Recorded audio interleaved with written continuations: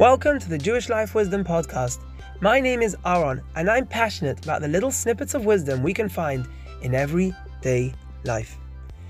To understand the full context of this podcast, you may have to listen to the one before this. But in a nutshell, today there was an intense fight to win the Formula One World Championship between Lewis Hamilton and Max Verstappen. Lewis Hamilton lost in crazy circumstances, but I want to just take note of one thing. Right after he lost, in the heat of battle, he got out of his car and gave a handshake and a hug to Max Verstappen. You know something?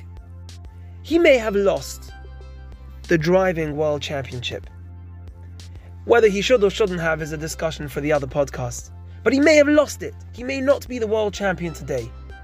But when it comes to being a mensch, he is the world champion. And for me, being a world champion mensch is the most satisfying of all. I bless you all to become the world champion of being a mensch.